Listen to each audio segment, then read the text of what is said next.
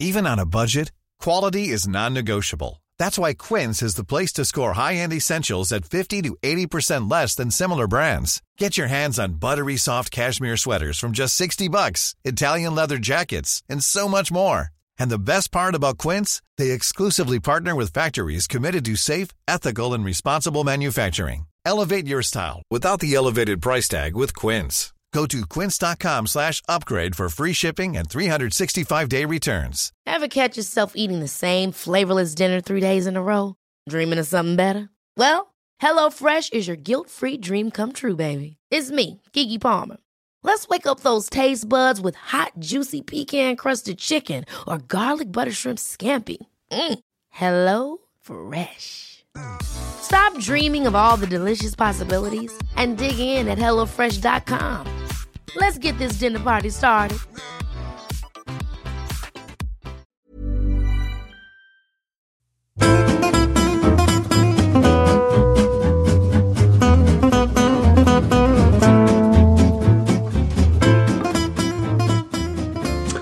Då kör vi då säger vi hej och hjärtligt välkomna till den här veckans utsändning av Handbollspodden Avkast.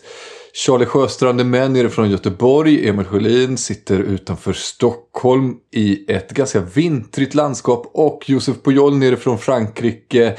Du Josef, vi har noterat i veckan i chatten att det verkar finnas en del fritid där nere i Frankrike. Ja, det gör ju det. Nu när man är skadad behöver man inte åka 3 dagar till Bordeaux för att spela träningsmatch och torska med 12 mot Chambéry exempelvis. Utan då är det sjukgymnast 9, gym 10 och sen är det bara liksom resten av tiden så kan man kolla handbollsmatcher eventuellt.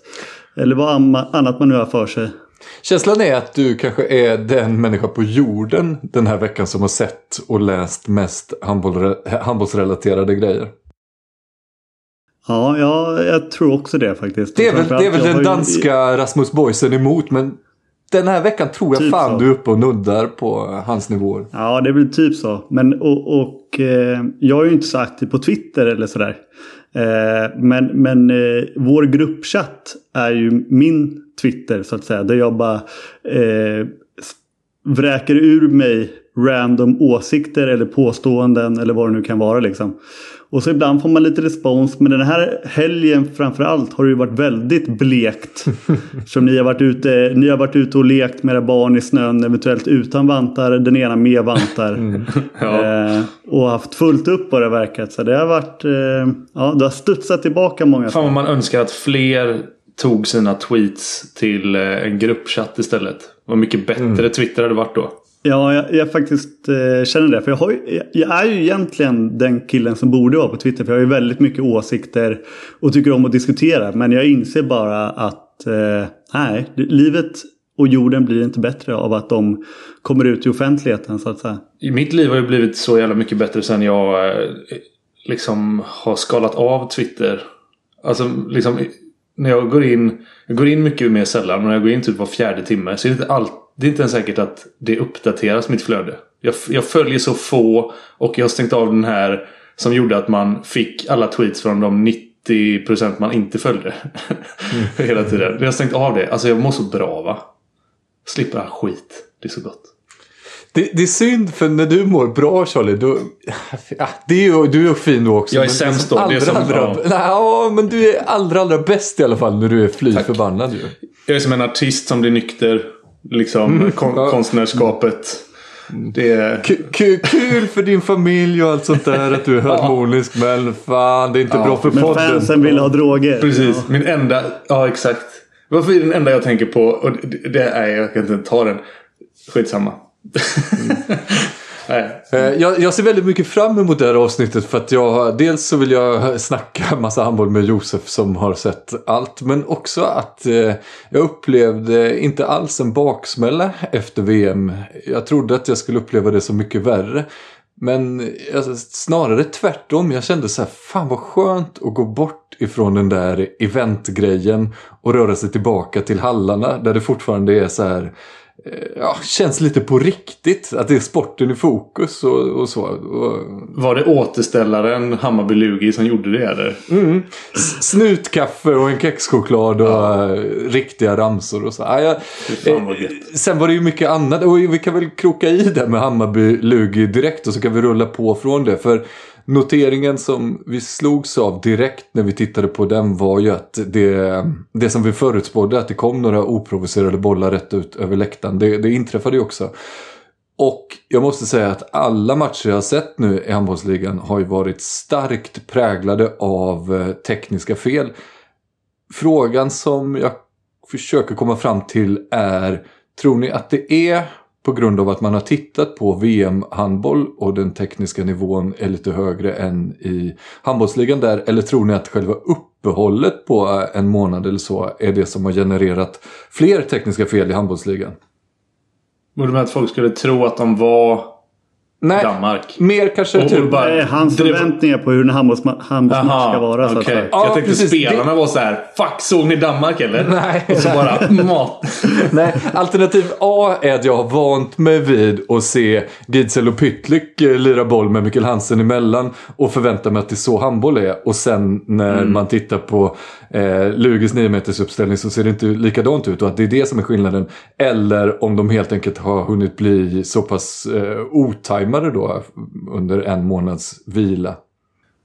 Jag tror, det tråkiga är väl att det förmodligen är en kombination av båda. Men jag tror att den största, det du upplever är kontrasten för din del. Jag har inte kollat snitten, om den liksom så här i januari, eller för, de här matcherna spelat nu, om snittet är högre än tekniska felen än innan. Men jag tror definitivt att det är kontrasten för din del. Sen kan jag tänka mig att många lag har liksom så här köttat på. Man brukar ju ta det här som en andra försäsong och kanske liksom rätt eller fel. Men då kan ju liksom bollsläppet bli lite lidande så att säga. Så kan det ju vara. Men nej, jag tror fan att det är skillnad från Tele2 Danmark. Det goda gamla handbollsligan. Till Bayern. Ja. Men vad kul att jag kände också att det var så jävla skönt att komma ur bubblan. Alltså Christian som brukar få någon sån här posttraumatisk stresssyndrom och semidepression liksom.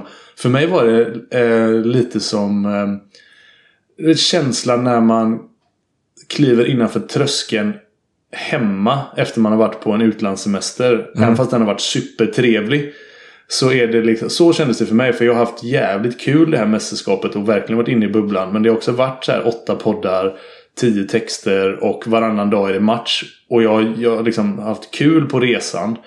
Men det var som att jag kunde andas frisk luft när jag vaknade på måndag sen förmiddag eller vad fan det var.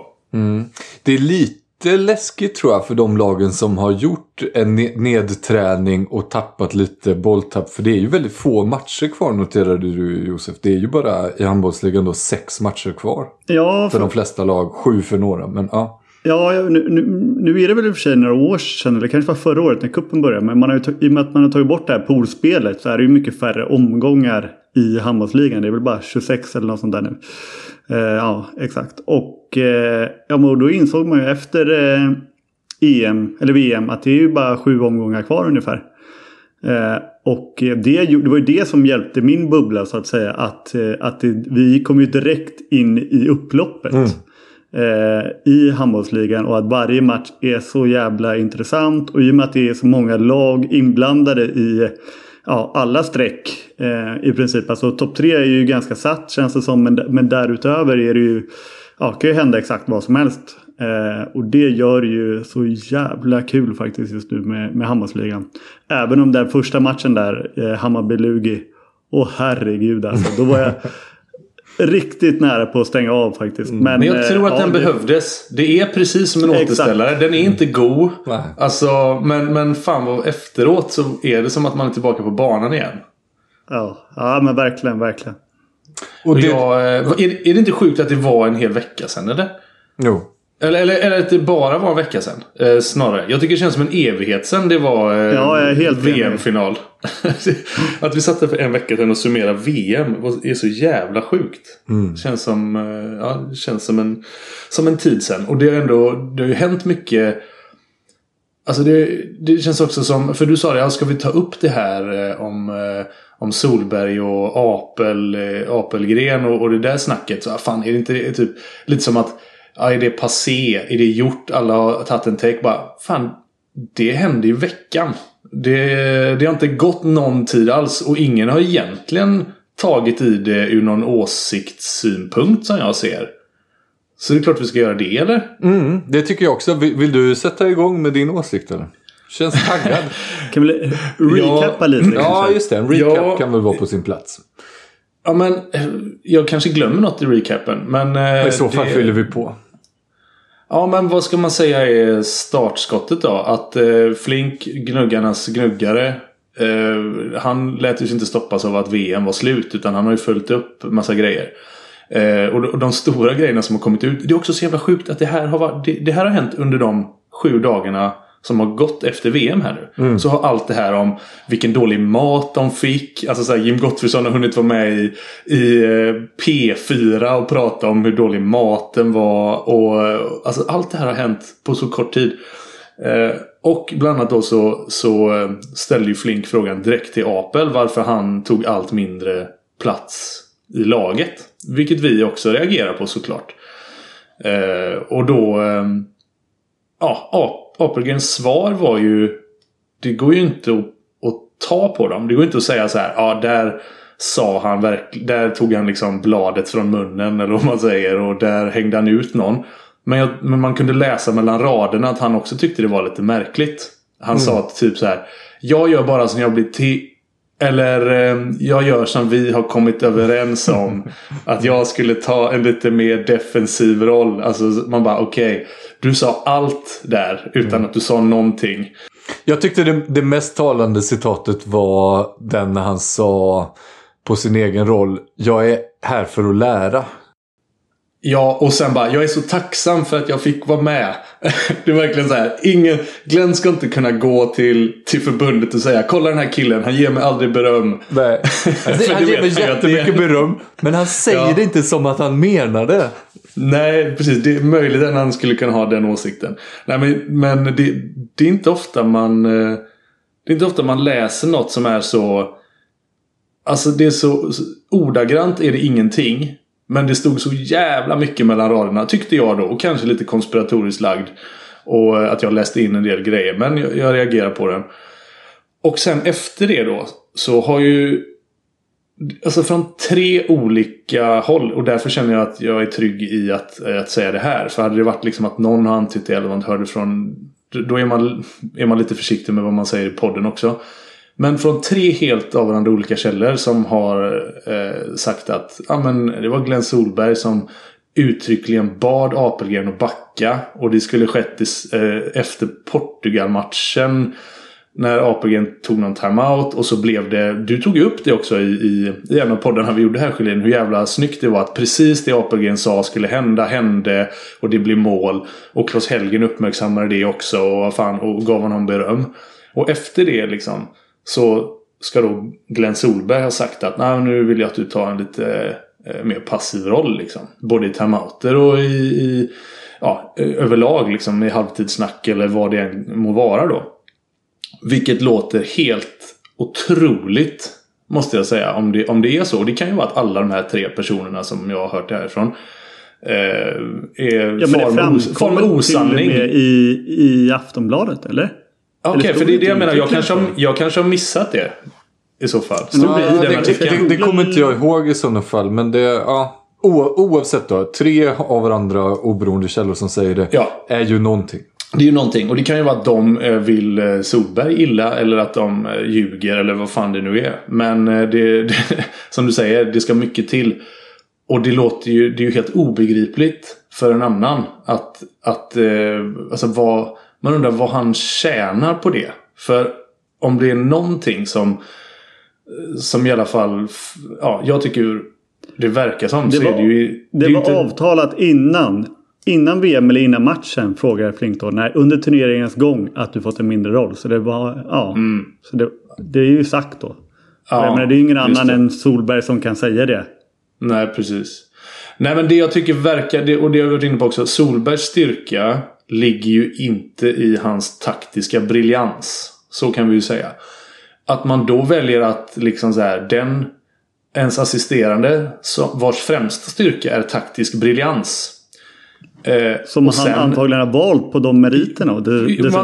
Det kan man ju tänka. Det får man ju förmoda. Annars är det ju en märklig rekrytering. Ja, för jag vill mena att det ville jag ju ge honom, eller det gav jag honom beröm för när han hade valt Apel. Det var smart att fylla upp för det man saknar. Och liksom så här, vad mycket beröm Solberg har fått för att han låter spelarna ta plats i timeouter, och att det liksom, det är ju precis samma som det alltid har varit om Bengan liksom. Vad härlig han är, att han prestigelös, han inser sina begränsningar, och liksom i andra vågskålen då så har man hans positiva egenskaper, få ihop ett lag, få alla att må bra, och han är den yttersta chefen. Så att om vi vinner så får ju Solberg beröm oavsett om det är Apel som har gjort ett genidrag eller inte.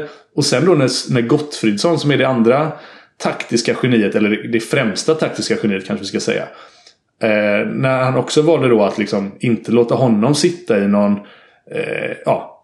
taktisk position på bänken. Det har också varit inne på vad syftet var med det. Då står han ju där utan någon taktiker, och han är själv ingen taktiker. Det känns ju som att han har slagit undan benen på sig själv, om det här stämmer. Det är också lite märkligt tycker jag. Dels hela den här soppan, men också om man tittar på landslagets resultat sen Glenn Solberg tog över, så är det ju guld och gröna skogar. Vi sa ju det, till och med det här mästerskapet då, som vissa inte tyckte var så bra. Så här, det är godkänt liksom. Och slår man ihop gärningen på de 4 turneringarna så är det ju topp liksom. Det är fan briljanta resultat.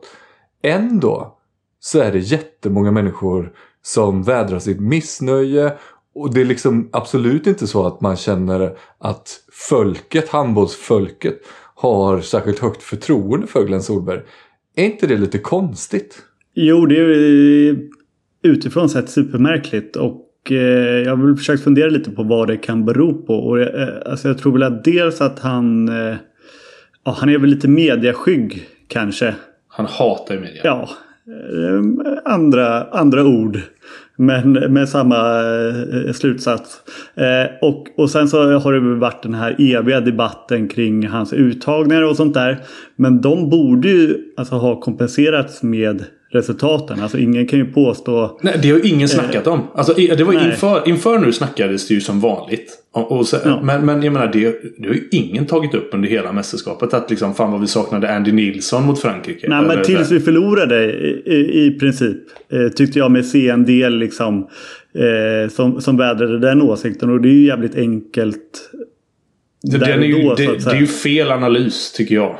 Alltså ja, vad fan hade det hjälpt med någon annan spelare men känslan är ju likt, alltså som lite det som Emil är inne på nu, att så fort det går lite emot, det kommer någon liksom som det här kring Apel kommer ut då, eller Sverige förlorar, då får han ju jävligt massa mothugg, även fast han borde ha liksom en liten krockkudde av resultat att liksom luta sig mot.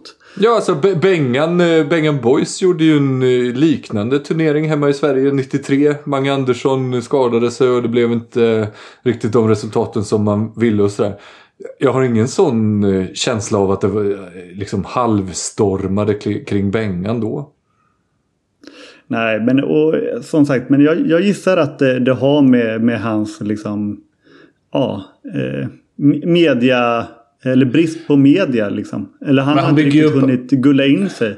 Ja, men kan det ligga hos, alltså jag lurat på tanken om det kan ligga hos oss. Om jag menar hos oss så menar jag liksom svenska folket då, eller svensk media, om det faktiskt kan ligga hos oss. För jag pratade med en person som liksom har varit aktiv inom norsk handboll, som har pratat med Glenn om hur han upplevde liksom så här, skillnaden mellan Norge och Sverige. Och då hade Glenn sagt det att men i Sverige känns det som att liksom, där inte, eller så här, i Norge så är alla bakom landslaget hela tiden. Alla vill bara att alla vill att det ska gå bra, och alla liksom så här, det är inte samma kritik, var väl underförstått, men i Sverige så är det liksom ja men just det här, varför tar du ut den här spelaren? Eller var inte det här lite märkligt? Alltså att vi är mycket mer ifrågasättande mot olika grejer, upplevde Glenn själv då, som en skillnad mellan Norge och Sverige. Och när jag fick det serverat till mig så kände jag direkt, fan vad dumma jävla norrmän. Man kan inte bara gå i ledet och vara glad hela tiden. Nej, men det kanske ligger något i det. Framförallt så tänker jag att vi vill också bara att det ska gå bra för Sverige såklart. Men jag tänker att vår roll, exempelvis då om vi ser oss själva som media. Om vi är media. Ja, men precis. Vår roll som media är väl att ifrågasätta så att de håller sig på tårna och gör rätt rekryteringar på rätt grunder, och om de inte gör det så ska vi ifrågasätta det och undra varför och be om förklaringar så att det blir det kanske bättre eller så. Precis, men och då kanske det var där då att där var alla liksom bara förlåtande, och alltså att norsk media är hejaklack åt Norge. Ja. Och det är inte svensk media. Och då blir det liksom, då tycker han att svensk media är emot honom. Och det här läser jag in helt själv då. Men det skulle ju kunna vara en förklaring till hans aversion mot media. Och sen den andra delen tycker jag är att han bygger upp en jävla fallhöjd. Ja. Genom, alltså så här, det visste man ju. Det var ett högt jävla spel. Och det är inte Glenn Solbergs fel, sättet som man hanterade Bokvist-grejen på. Men alltså redan där och då visste man ju att minsta lilla grej som går fel här nu, så kommer ju folk att börja kritisera och ifrågasätta. Alltså, och den fallhöjden får ju förbundet ihop med Glenn Solberg tar på sig. Och att man tror att man ska kunna göra en sån manöver och sen inte behöva stå till svars för den. Det är så jävla sjukt nu med facit på hand att de inte bara väntade till en turnering till. Att de inte bara väntade in en fjärde plats och sen gjorde the switch. Nej, precis. Alltså, då hade det liksom inte funnits en enda människa som hade tyckt att det var konstigt. Nu tycker alla det. Men så, det håller jag med om. Alltså Bokvist-gate tror jag satte sig djupare än vad det borde ha gjort. Men sen tror jag också att i grunden, jag minns det när det kom ut, när det nådde oss att Glenn Solberg skulle bli den nya förbundskaptenen, att vi var lite svala i mottagandet. Dels för att han har ju inte några resultat i ryggen. Alltså, han har ju inte gjort några klubblagsframgångar. Och det här landslagstjosanhejsan han hade i Norge, det var inte heller riktigt ett CV som en svensk förbundskapten brukar ha. Så det tror jag också är med som en mindre del i förklaringen. Men ändå ska vara med. Han inte heller, alltså som... Om han hade varit norsk förbundskapten, då har ju han byggt upp en relation som spelare över lång tid liksom. Men vi svenskar, alltså jag visste ju knappt vem Glenn Solberg var som spelare. Liksom. Jag minns det, för vi arrangerade ju, jag och Christian och några till, en All-Star-match för Bengan Boys nere i Halmstad, där vi frågade spelarna vilka de ville möta då. Vilka i de andra landslagen vill ni ha med? Och det var ju Lavrov och det var liksom idel handbollsadel. Men så var det också så här, så Glenn Solberg är en norsk. Och jag bara, va? En norsk? Har ni ens mött Norge? Ja, vi plockar väl med honom då. Det visade ju sig att han var jättebra och har spelat i Barcelona och Flensburg och allt sånt där. Men han har ju en fantastisk karriär bakom sig. Men hade det varit Magnus Andersson så att säga, hade vi haft en annan relation med honom och goda minnen och sådär, som säkert då han hade haft som norsk förbundskapten motsvarande liksom. Ja, men det borde ändå vara, med tanke på det, att han möttes med liksom skepsis och man tänkte hur fan ska det här gå, och sen det första han gör är att gå till VM-final. Där tycker jag att liksom fan, det kan ju inte, det går ju inte att få en bättre start liksom. Låga förväntningar, träffar allting, alla verkar nöjda och glada. Och sen bara rullade på. Och jag menar, alltså, snacka om möjligheter. Alltså, det är ju inte så att det har varit liksom... Alltså, de snacka om att stå på toppen när de tog det här EM-guldet. Efter det så har ju det känns som att de har liksom grävt sin egen grupp. lite så. Men landslaget, den här gruppen spelar och så. Det är min magkänsla att det är fortfarande superduper populärt. Det är liksom så här, ja, alltså det. Men att det är konstigt att det verkar, Solberg verkar inte riktigt stå i samma paritet. Alltså det är någonting som skaver. Nej, men det är ju konstiga grejer. Dels liksom att det blev den här onödiga Bokvist-grejen. Men också när sånt här sånt här sipprar ut då. Att liksom så här, den nya assisterande förbundskaptenen som visserligen kanske inte var hans första val, men han ändå fått välja själv för de kvaliteter han har som han levererar på, och sen så liksom blir han också, det är oförklarliga grejer menar jag, och aldrig vid något tillfälle så är det liksom så här vi har valt att göra så här på grund av det här, utan det ska alltid vara att liksom, nej, ingen jävel, det är bara, alltså känslan hela tiden att de vill inte berätta varför de gör saker, men de vill göra saker precis på sitt eget sätt och inte berätta varför, och det tror fan att då blir folk liksom lite stingsliga, och när jag säger folk så är det ju typ oss. Det är ju typ vi som bryr oss. För jag undrar om det är liksom den gula väggen. Undrar om de bryr sig om mindre om Solberg nu än förut. De kanske skiter i det. Ja, vem vet. Vi kanske får skicka ut den frågan. Ja, men känslan var i alla fall i den lilla handbolls Twitter-bubblan att just det här beslutet ifrågasattes ju. Och det grövsta, vilket det ska göra. Vilket det ska göra. Och framförallt då med tanke på alltså, nu när det inte blev och som vi varit inne på, det är inte alltså helt sjukt att vi torskade mot både Frankrike och Spanien, men när det blev som det blev, då blir ju det någonting för folket att liksom grabba tag i, att ifrågasätta väldigt tydligt. Plus då att han hade väl några timeouts där som kanske inte var så klockrena i framförallt matchen mot Frankrike, tror jag att då. Lite spetsig fråga, men tror ni att när EM i Tyskland drar igång i januari om lite mindre än ett år, att vi har samma ledarkonstellation i det svenska handbollslandslaget som nu? Jag tror det. Jag tror att det hade varit för sjukt att kicka en assisterande till nu på oerhört vaga grunder.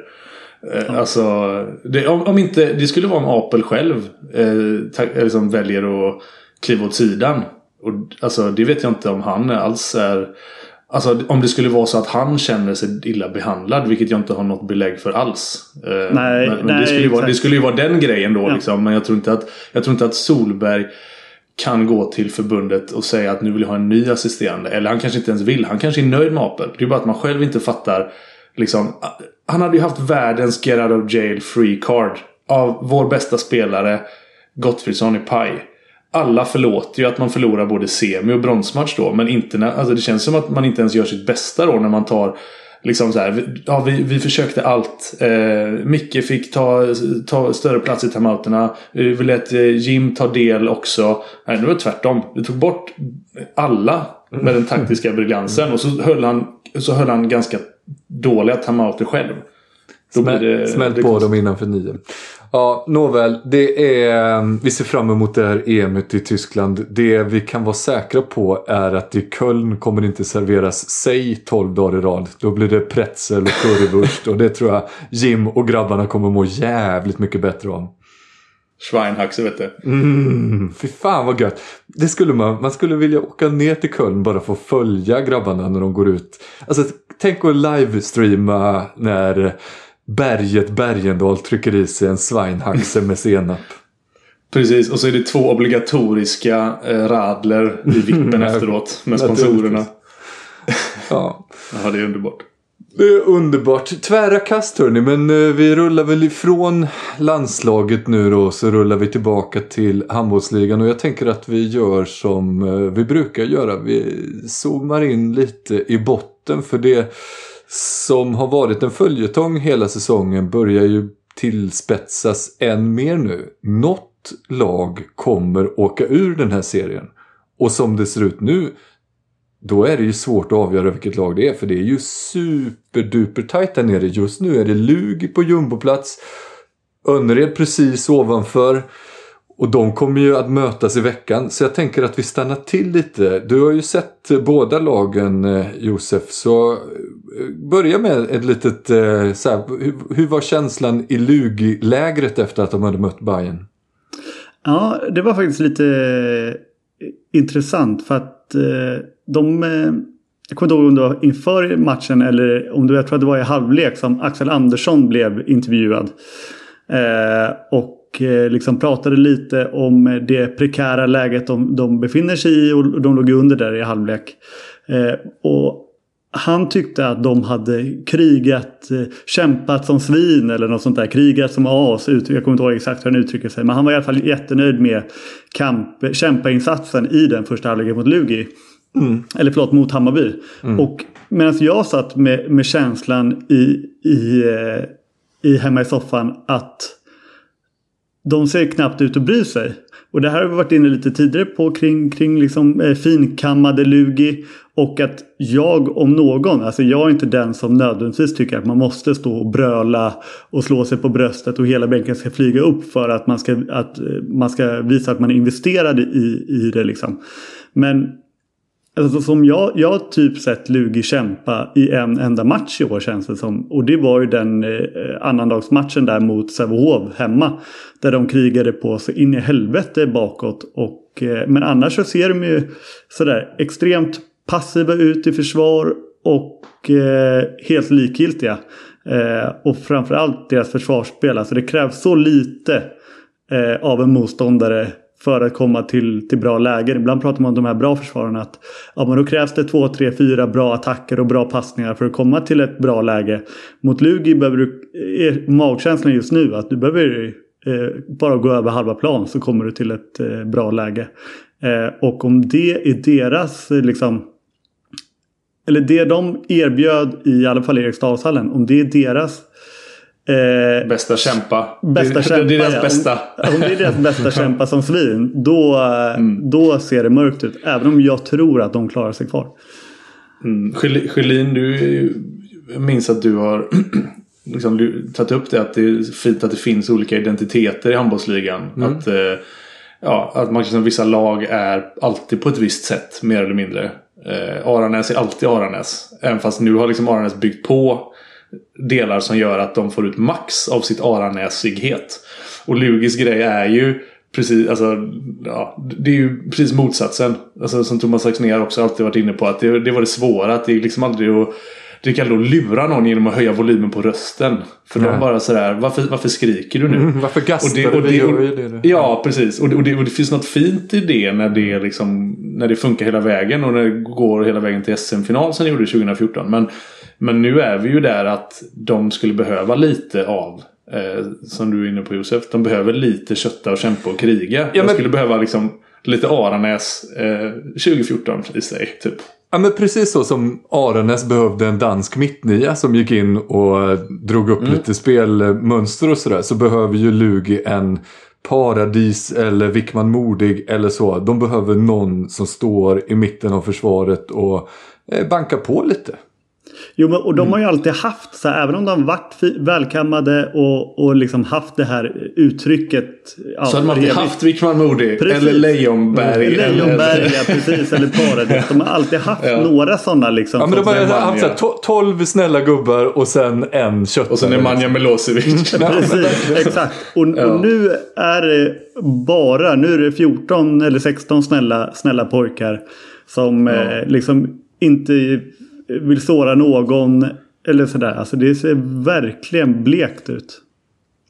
Tror ni att det är att det försämrar, förbättrar eller inget av det Lugis chanser, med tanke på att Fredrik Olsson och Kasper Kjell, deras överlägset bästa handbollsspelare, redan är klara för utlandsäventyr till nästa säsong? Jag vet att jag och Josef kommer ha olika svar här. Ja. För jag tror jag ska gissa att du tror att det spelar ingen roll, och Emil säger att det självklart spelar roll. Vill du börja, Josef, eller? Ja, jag kan börja. Och jag känner ju varken Kasper Kjell eller Fredrik Olsson, utan jag kan ju bara gå till mig själv. Och liksom hur man behöver inte ens tänka och resonera kring det, för att liksom Kasper Kjell och Fredrik Olsson, eller framförallt Kasper Kjell då, men jag tror att deras starka känslor för Lugi och den gruppen som de är i just nu liksom brinner mer än det abstrakta som ligger framför en några månader bort. Liksom. Och att man kan ju inte anklaga Fredrik Olsson för att inte göra sitt bästa, så att säga, eller liksom sådär. Sen det är klart, Ja, jag vet inte. Nu pratar vi kanske lite om desperation och sådär. Det kanske saknas några procentenheter desperation in i det allra sista liksom. Men jag tror verkligen inte det. Ja, men då håller vi nog med varandra mer än vad jag trodde från början. För att jag tror inte heller att det är så jättestor skillnad. Såklart är de superprofessionella och allt sånt där. Men de där sista 2-3%, de tror jag är svåra att uppringa när man vet att man inte ska vara där. Och man är lite svalare till det. Ja, som sagt, inget om Kjell och Olsson alls i det här fallet. Men så tror jag att spelarpsykologi funkar. Charlie, vad tror du? Får jag bara tillägga då att jag hade trott jag hade hållit med det helt om det gällde Jalakiewicz i RIK till exempel. Men framförallt Kasper Kjell då, men jag tror även Fredrik Olsson liksom, när det är deras klubb i Sverige så att säga, alltså som man är förknippad med att spela flera år i, även om Fredrik Olsson har varit i Skånla och han är ju Eskil Pöjk från början. Så tror jag att det är där de ser som sin hjärteklubb. Och då tror jag inte det spelar någon roll. Nej, fint. Vi får ju verkligen hoppas att du har rätt här. Men Lugi då, bleka. Om vi ställer upp dem bredvid Önnered, som ju i ärlighetens namn också ser ganska bleka ut. I synnerhet nu. De saknar ju Kristoffer Brännberg som är deras sån krigare i vanliga fall. Dels så vill jag veta hur Önnered ser ut nu. Men sen så vill jag också att vi ska prata lite grann om det nyförvärv de har lite desperat eventuellt kastat in då, en fransk mittnia som jag gissar att du vet mer än de flesta om, i alla fall Josef. Ja, och det är fan inte mycket, men jag tror att jag vet mer. För att jag fick ju... 2% är ju mycket mer än 0%. Så att det... Exakt. Nej, men jag fick ju göra lite efterforskning. Och som jag har förstått det... Vad heter han? Kommer du ihåg det? Ja, Vincent Magir eller Magari. Ja, det räcker för mig. Något åt det hållet. Charlie? Nej, det lät som att du sa Vincent Maguire. Alltså det är liksom så här. Nej, men jag tänker att han heter det. Och så du bara Vincent Magier. Jag tror att det var Magier. Jag har inte ens sett det namnet i skriften. Nej, och han har ju inte debuterat ännu. Men jag fick efterforska lite vad det var. Och alltså, som jag har förstått det. Han var ju en del. Han är född 97. Var en del av det franska 96 och 97 landslaget. Som... enligt många har ansetts vara ett av de bästa juniorlandslagen någonsin. Sen finns det säkert massa andra som inte håller med om det. Men det är ju Dike Mem och Jannis Lenn och grabbarna. Und so weiter. Men nu... Men de hade fan inte Johan Elf på mitt nio som vi. Nej. Eller Björn Nordmark på linjen. Men som jag har förstått det så tror jag inte att han har spelat i år. Alltså han tillhör... Dijon. Det är ju logiskt eftersom Önnered kan värva honom. No offense. Jo, men alltså jag tror inte, inte ens beträtt banan liksom. Utan mäktigt. Inte så här att han suttit lite på alltså jag tror inte ens att han har varit aktuell för spel. För att på LNH då, alltså den franska handbollsligans hemsida, motsvarande då, där står han inte ens med i truppen i Dijon. Sen så vet jag inte om det krävs att man ska ha gjort något mål eller sådär. Men han har inte ens en skottmiss liksom. Så han lär väl vara lite ringrostig. Men är alltså vänster /mittnia tror jag. Och ska ha varit en jävligt explosiv som ung framförallt. Men jag vet, det är det jag har. En fransk Hugo Forsberg. Ja, men lite större tror jag. Okay. Alltså stor. Mm. Jag har ju givetvis ingen aning om vem det här är. Jag kan bara säga att jag gillar att Önnered gör någonting. För det behövs ja, det behövs. Och jag känner lite grann så här att jag skiter i om han så bara gör en bra match eller två. Alltså lite som när Karlskrona... Hette de Häster på den tiden? Eller de bytte Karlskrona redan då när de var uppe och de tog in Nako Medina. Och han var helt magisk och vann en match mot just Önnered.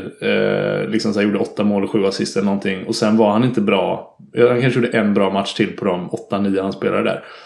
Men jag köper det för att liksom, de behöver ta varje jävla poäng behövs. Så att det kommer om Vincent Maguire kommer från Dijon och gör en magisk match som gör att de liksom kan rädda säsongen, så är det liksom då är det gott nog. Ja, verkligen. De har ju släppt in 80 mål den här veckan fördelat på 2 matcher. Ja, det är inte så bra.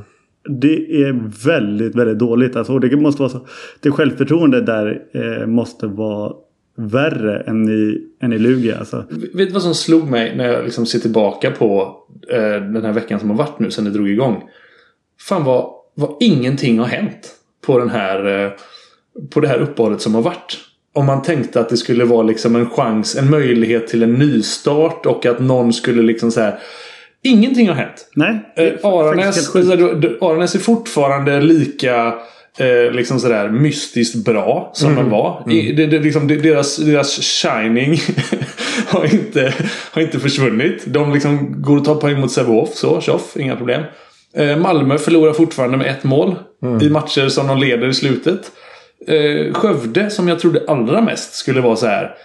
De har ju ett bra lag. De behöver bara get their shit together. Nej, de förlorar mot Guif nu istället. Önnered fortsätter förlora. Ove Helsingborg fortsätter förlora. Och de som var bra, Hammarby, ja men fortfarande bra. Det är inte ett jävla otippat resultat på hela den här veckan, eller? Finns ju, tycker jag. Det som är det konstigaste i alla fall, det är ju att det laget som borde ha tappat mest är Guif. För att de har ju tappat Roganovic. Han har ju varit borta. De har ju faktiskt inte haft sin första tränare på plats. Dessutom så var inte Erik Persson med. Så att sin stora stjärna borta och en tränare som de facto inte har varit med truppen under det här uppehållet och inte har kunnat gnugga och finslipa små detaljer. De går och tar 2 raka vinster och är nu uppe på slutspelsplats. Så det är väl det som har varit oväntat. Bra uppehåll. Ja, och där var ju faktiskt apropå lite, i och med att Apel var ju förbjuden från att coacha då under semifinalerna och det där. För han verkade lite ringrost emot Aranäs också. Jag var väldigt förvånad över, i och med att Aranäs har ju, och det kan jag verkligen uppskatta, de har ju försökt utnyttja det här uppehållet genom att lägga till med ett nytt försvarsspel. Något typ av 3-2-1 eller 3-3-variant. Det borde ju kosta dem en 8-målsförlust i röven. Det borde det ha gjort. Det är helt sjukt att det inte blev det. Ja, och jag tycker faktiskt att den förlorade pinnen där, den får landa lite på Apel. På Glenn Solberg. Ja, men för att vi tyckte ju att se hål som i det här 3-2-1 som Aranäs som IK Sävehof alltid brukar förvalta. De är ju experter på att se sånt där. Vem ska vi attackera? Men jag blev ju väldigt förvånad när jag såg Viktor Rudin på en halvback. Och där brukar det... Han hade 3 meter på vardera sida om sig. Ja, och då är det snål. 0 mål. Ja, 0 mål. Ja, alltså där tänkte jag sådär, jaha, okej. Jerry Hallbäck ställer Viktor Rudin på en halvback. Och då ska jag säga, inget ont om Viktor Rudin. Jättefin säsong. Men en halvback, nej, precis. Det är inte det jag tror att han ska satsa sina pengar på. Men den luckan utmanade knappt Sävehof, utan han fick stå där och var stor och stark på 3 meter var lite i minsta laget. Alltså. Det var du kunde kliva in med häst och vagn på bägge sidor om honom, kändes det som. Men jag vill gärna bara komma tillbaka lite till Önnered, för jag vill minnas att jag innan uppehållet, när vi gjorde någon slags summering, att jag hade Önnered som det laget som jag trodde skulle åka ur, va? Det sa du. Ja. Det minns jag. Och jag vet inte riktigt. Känslan är att det är helt rätt. För att alltså i matcher då, nu kör ju de så här, okej, vi möter Kristianstad, ett av lagens absolut bästa, eller ligans absolut bästa kontringslag. Och så försöker de då dansa ballett med Kristianstad. Och liksom möta dem med samma taktik. Precis, driv inte upp tempot mot Kristianstad borta. Ja, hemma var det visserligen. Hemma, precis. Ja, men oavsett, de ska inte göra det någonstans.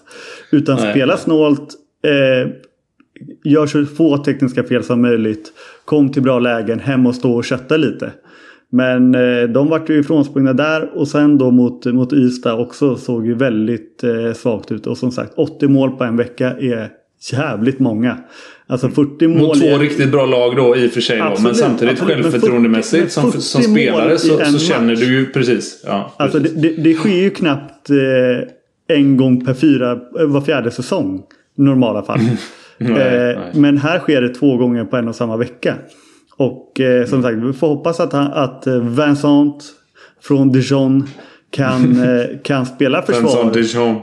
Eller att de har någon USP. För att det känns som så här, okej, de testar lite 7-6. Det funkar inte riktigt. De testar lite spel med skyttar. Det funkar inte riktigt. Med snabbare spel med Hugo Forsberg. Funkar inte riktigt. Alltså jag vet inte riktigt vad de... Förutom den här fransosen. Det är det de behöver dra ur öven liksom. Jag har ett bud emot. För jag vill gärna föra till protokollet att jag inte tror att Önnered åker ut. Och argumentet mot det är så enkelt som spelschemat. De möter Lugi som vi pratar om. Men de möter också Malmö. Och de möter i och för sig Hammarby på bortaplan. Men de möter Helsingborg och Aranäs också. Alltså de har 4, kanske 5 matcher som de kan ta poäng i. Aranäs kommer göra 47 mål. Aranäs kan de inte ta poäng. Nej, det blir Aranäs spelar ju för hemmaplansfördel i kvarten i den matchen. Men det ska ändå noteras där i bottenstriden att det har även form och allt sånt där såklart spelar ju mycket roll. Men vilka man möter är också viktigt för de här lagen.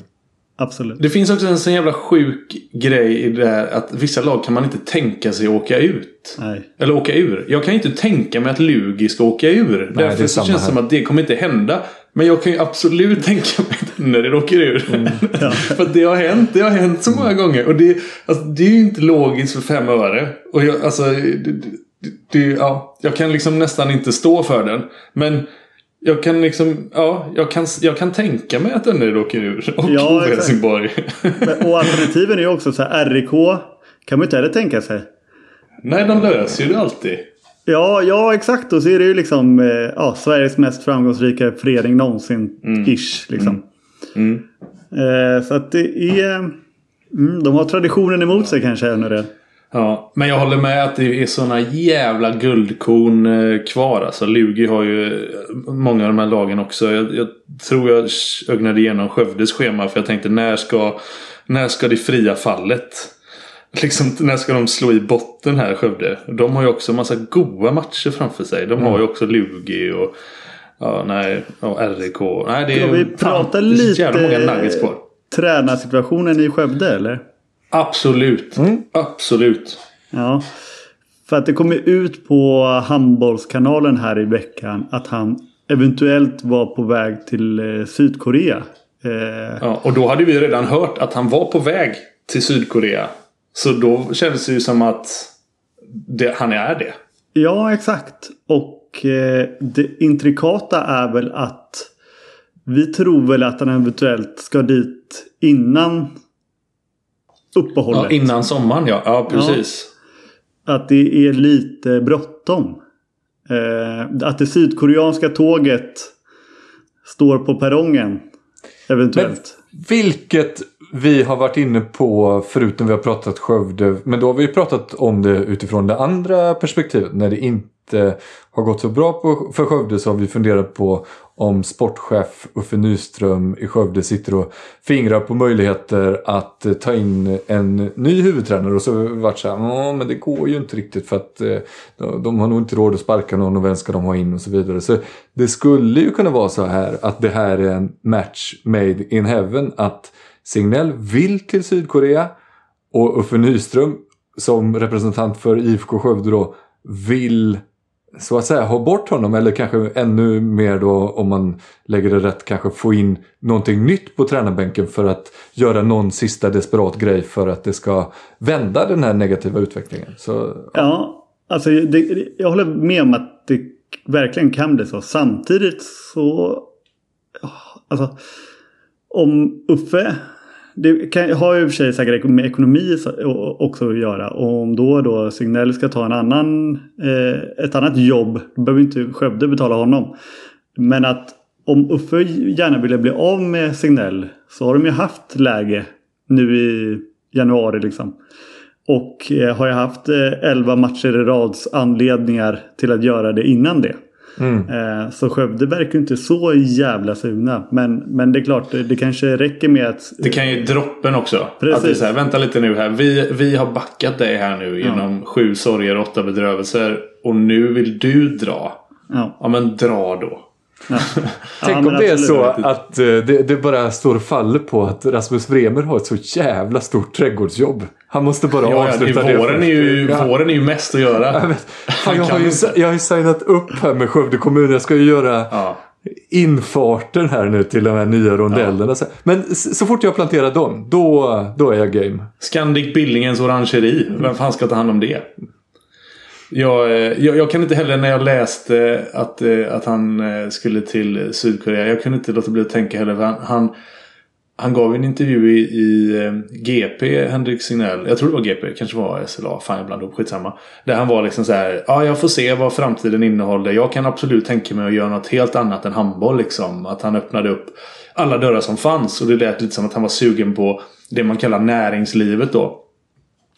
Och sen så bara ringer de: vad tror du om Sydkorea? Jajamän. Och det var så, jag kommer att tänka på en kompis jag spelade med i Alingsås med första säsong, som liksom, vi var ett gäng som åkte bilen varje dag fram och tillbaka från Göteborg, och han satt i baksätet där 10 minuter och på att försöka sluta snusa, och han liksom bara drog på mig jävla bra det här Onico var liksom. Och fan, det är typ lika bra liksom. Och alltså jag känner typ ingen skillnad, och det är svinbra liksom. Jag stoppar upp det under läppen, det är ju den stora grejen. Och du vet, det smakar ju snus. Och du vet, han bara gick på hur bra det var. Så säger Glenn som sitter i framsätet: jag har rapé om du vill ha. Alltså du har, men jag tar någon jävla. Så de vibbarna fick jag med Signell liksom. Ibland när man säger något till någon annan, men det är inte egentligen den andra man försöker övertyga, det är sig själv. Men så lyckas man inte riktigt. Du sa exakt Sjödin. Okej, ska vi stänga handbollsliga-dörren där, men påminna om Nuggeten, Lugi, Önnered där och 11:e, och rulla över lite på SHE. Malmö Ove också. Det är ju absolut. Det är dubbelnugget på gång, men jag vet ju vilken jag väljer av dem. Ju mer ångest desto bättre tycker jag när det är handboll. Får jag bara säga, hur mycket ångest har du för Hallby nu, Sjölin? Hur känner du för Hallby? Jag gör som Emil Berggren. Jag kastar yxan väldigt långt ut och säger att de har ju ändå inte i slutspel att göra, så det är lika bra att vi missar det nu. Men skönt att vi inte kommer sist i hela serien. Ja. Eller? Nej, vi får se. Men om vi rullar över på SHE då, så kan vi prata Hallby där istället. För det vill jag göra, inte nödvändigtvis bara för att jag gillar ändå damlaget bättre den här. Ja, exakt. De är medgångssupporter så att det är skönt att ha två, så att man kan haka på det tåget som går snabbast, va? Nej, men mycket för att slå fast att i och med att Hallby vann emot Kristianstad där, så Heid har vi ju räknat bort sedan länge som jumbo, men nu börjar det bli tufft med livlinor för Kristianstad för att bli något annat än nästjumbo, för nu ligger de på 8 poäng på plats nummer 11, och precis ovanför dem ligger Lugi som verkar ändå ha fått upp lite ångor i maskineriet. Jag tror att de kommer kunna ta ett par poäng med Bella till. Guldén för övrigt. Ja, med Bella Guldén i och för sig då som straffskytt bara av det jag såg. Men ändå. Det är fint att ha Bella som straffskytt. Jo, men jag tänker tycker att, eller inte fan vet jag, men de kanske är bättre när gör en insats innan du får lägga av då, om det nu är det som ligger i. Kenneth kanske har tänkt, du har ändå ett bra spelsinne, så varför du kan väl sitta på bänken i alla fall. Ja, just det. Kommer lite in på det. Ja, men så kan det mycket väl vara. Men och Savina Jakobsen så också, och Gärde Fernis var tillbaka, Lerby var tillbaka, såg jag. Så att det kommer nog bli lite poäng för Lugi, och då tror jag det blir svårt för Kristianstad, för nu ligger de då 5 poäng bakom Hallby som ligger precis ovanför Lugi där på 9:e platsen. Så ja, Uffe Schäfert och Kristianstad får nog ställa sig in på ett kval. Ja, det tror jag. Jag är dock inte säker på att det blir så jävla många poäng för Lugi. Nu gjorde de i och för sig en helt okej insats mot Skuru och var ju bara, ja, de hade ju den matchen egentligen. Och så torskade de med 2. Men de, apropå spelschema, så har ju de jävligt tungt schema kvar. Så att det är inte säkert att jag tror inte att Lugi liksom löser en slutspelsplats. Sådär. Men nej, en slutspelsplats tror jag inte, men de möter ändå, de har Hallby kvar och de har Kristianstad kvar. Precis. Så att det är osannolikt att Kristianstad går förbi, ja. Så att jag tror de var klara för kval relativt tidigt förra säsongen också, Kristianstad. Så de verkar ju, traditionens makt verkar ju vara stark där liksom, att de låg så jävla långt ifrån upp och ner så att säga. Vilket är en liten, jag kommer inte ens ihåg om det är en liten besvikelse eller inte. De började ju så jävla bra. Ja, men exakt. De blev lite lurade där. Och apropå traditionens makt också så här, utan att riktigt övertyga eller så är ändå Skuru tillbaka på 3:e platsen. Exakt. Visserligen en match. Och Bjärrenholt är också tillbaka. Ska vi säga. Och Josefin Nordström. Herregud vad bra hon är. Alltså jag blir så jävla imponerad av henne i vissa lägen, för att Skuru kan ju släppa kantlägen liksom 4 meter upp i banan. Det är inga problem för henne. Hon stänger. Sen finns det andra lägen där hon inte är så bra, men Josefin Nordström är också starkt bidragande, exempelvis i den poängen de 2 poängen som de tog mot Lugi. Precis. Ja, det har ju hänt lite. Det är ju liksom något man gör sig skyldig till såklart när man är inne i VM-bubblan, att man tunar av. Alltså SOE har ju rullat på som vanligt, och där har det ju hänt lite grejer både i serien och kuppen och sådär. Så att Sävehof slog ut just Skuru i dubbla möten i semin där i final. Hör gick också till final. Hör är också intressant att nämna, för de tror jag kommer komma smygande allt mer här i takt med att fler och fler spelare är spelbara för dem. Nu är Isabel Andersson tillbaka, Tolbring är tillbaka på riktigt. Malin Sandberg saknas fortfarande, men de börjar liksom, kan de få ihop det här nu lagom till slutspel, så tror jag verkligen att det kommer bli kul att se dem. Och Sävehof möter Hör när den här podden släpps, när det är måndag. Så att det ska bli kul att se, för det saknas ju, sist Sävehof spelade så saknar de ju Bunsen i mål, vilket ju är ett ganska stort avbräck, och det kanske man kan likställa då med att Hör saknar Malin Sandberg, så det kanske kan bli en jämn och intressant fight i Partille. Det hade ju varit kul. Det hade ju varit kul om Sävehof torskade. Inte för att jag missunnar dem någonting, men har ett lag på det gör du ju. Nej. Och nej, alla fattar vad du menar. Ja, men har man tagit på 16 matcher, vunnit alla och 32 poäng, då hoppas väl alla att man torskar, gissar jag. Och utanför då sekten, eller vad vi ska kalla det. Ja, lite, där kan vi säga att det har hänt grejer med. Alltså, lite storkuks kanske vad du skulle säga. Ja, lite storkuks move av Sävehof alla Bayern München. Sådär att Skövde ligger ju på en väldigt fin andra plats. Och men då kliver Sävehof dit. Och så snor de Annie Linder då till nästa säsong. Vilket ju är glufs i ett nötskal.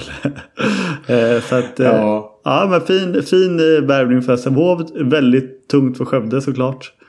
Men Nej, hon har varit svinbra. De skulle ju behöva henne nu bara. Eller det kanske de inte gör. Men jag menar alltså så här, dels Vilma Kron Andersson som redan har lagt av, och som nu vet jag inte hur svåra skadeproblem det är med Bunsen. Men det är väl det liksom lilla frågetecknet man kan sätta på Sävehof inför, eller den här våren. Att liksom, räcker det med en liksom toppmålvakt då?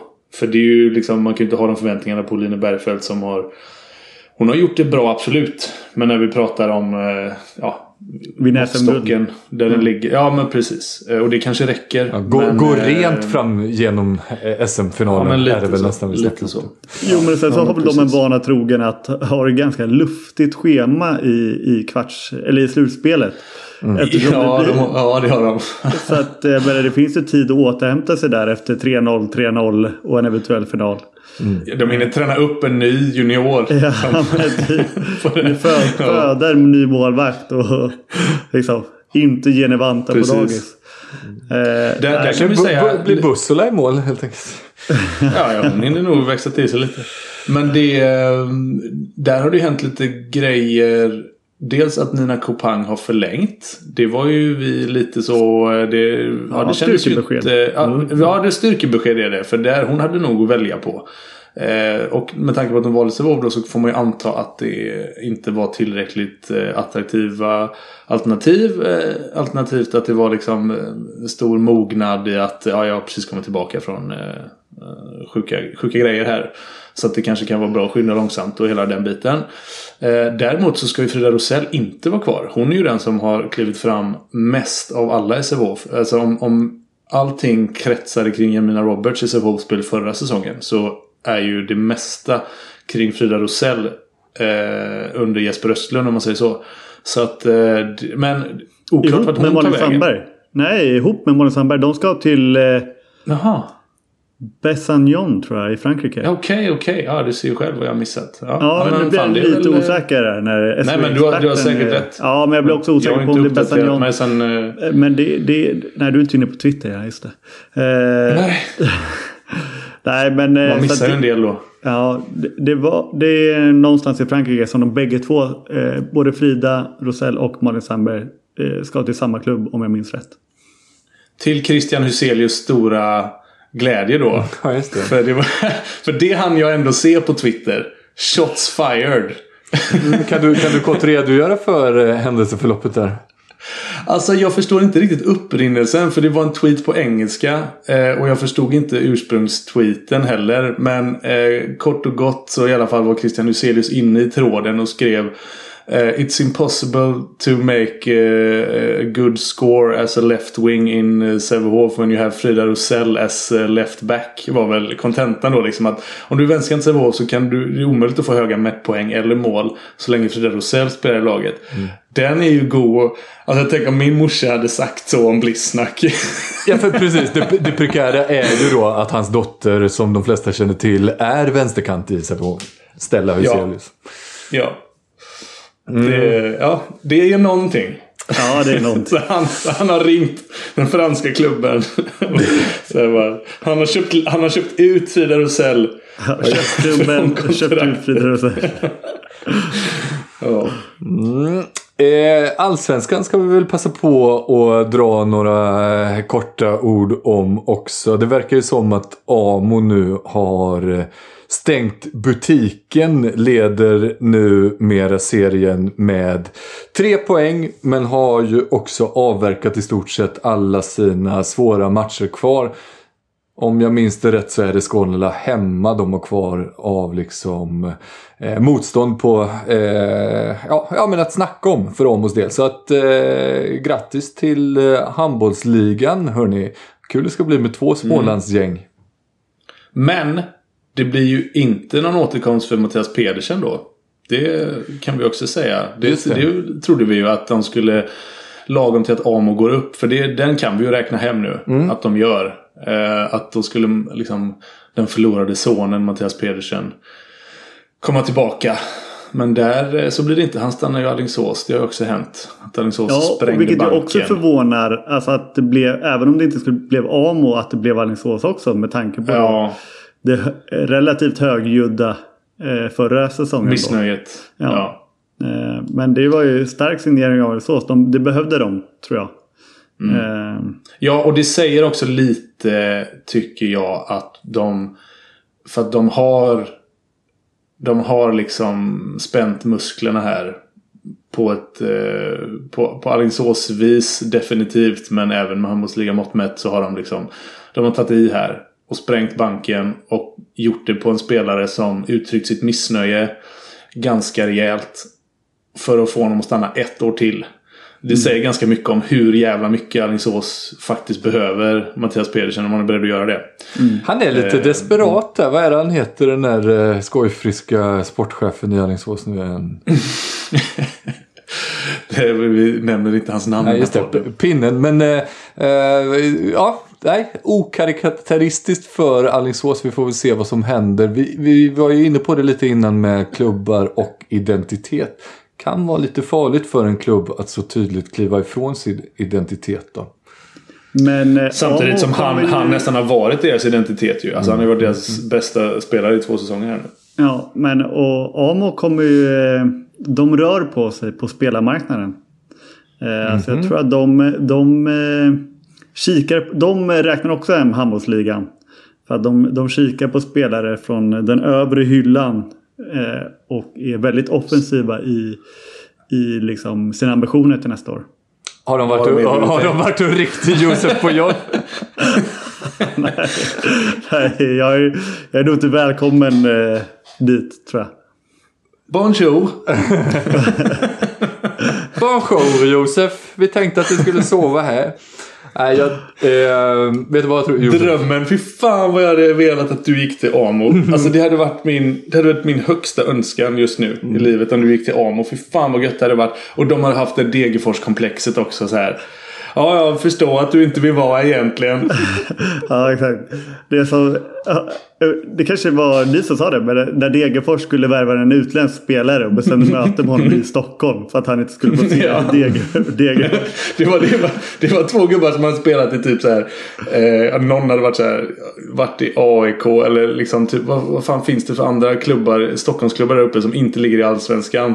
Som ligger BP eller Ja, men något sånt var det liksom. Ändå var det så här, vi åker upp till dig. Vi träffas liksom någonstans vid Friends. Jag vill inte bjuda ner dem. Jag ska möta med Amo i Jönköping, eller Kalmar då antar jag, eller Växjö. Nej, Amo Kabel kommer ju till dig. De åker ju till...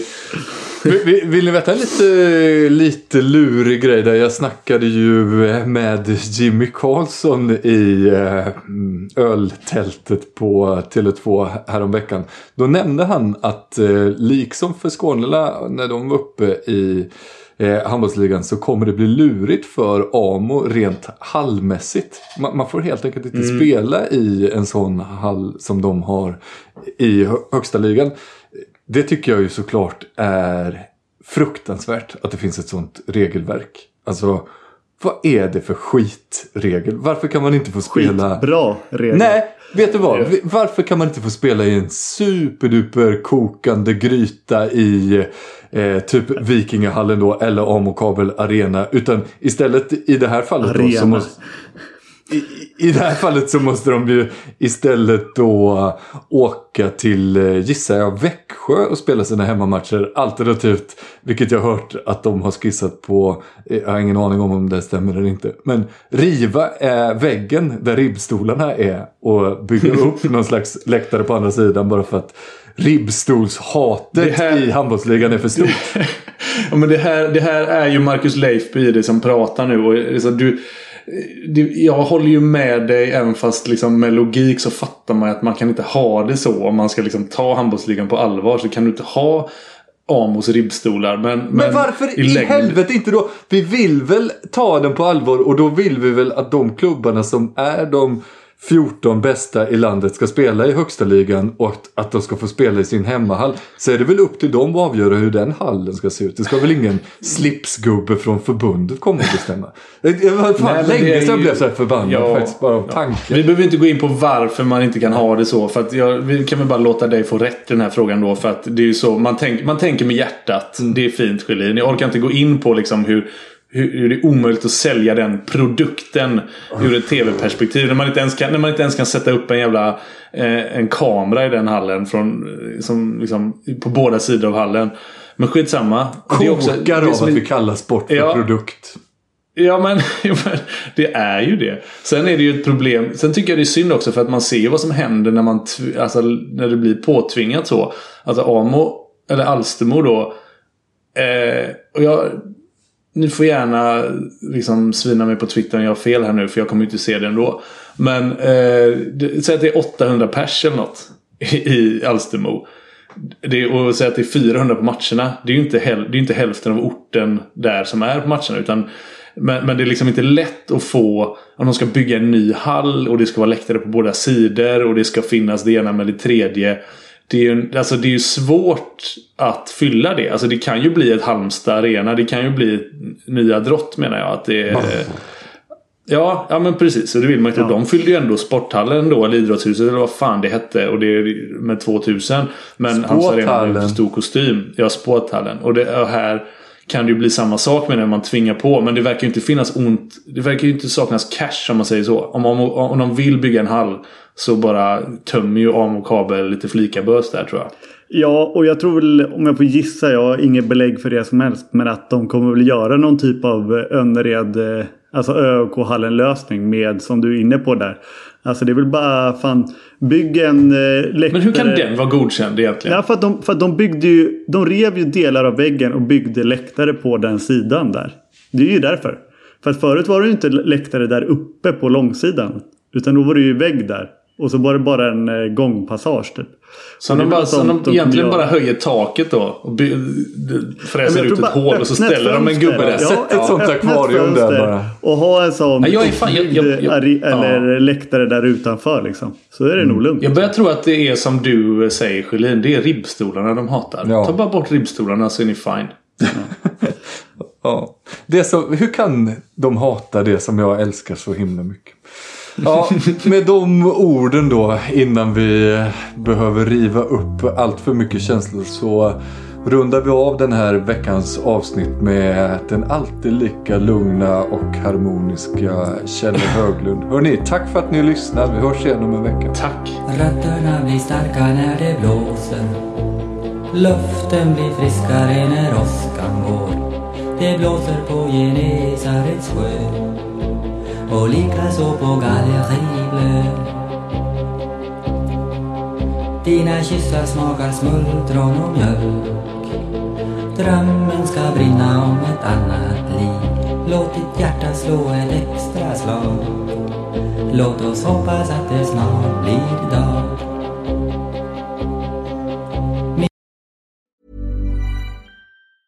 Ever catch yourself eating the same flavorless dinner 3 days in a row? Dreaming of something better? Well, HelloFresh is your guilt-free dream come true, baby. It's me, Keke Palmer.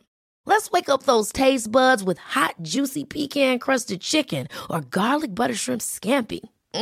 Hello Fresh. Stop dreaming of all the delicious possibilities and dig in at HelloFresh.com. Let's get this dinner party started. When it comes to your finances, you think you've done it all. You've saved, you've researched, and you've invested all that you can.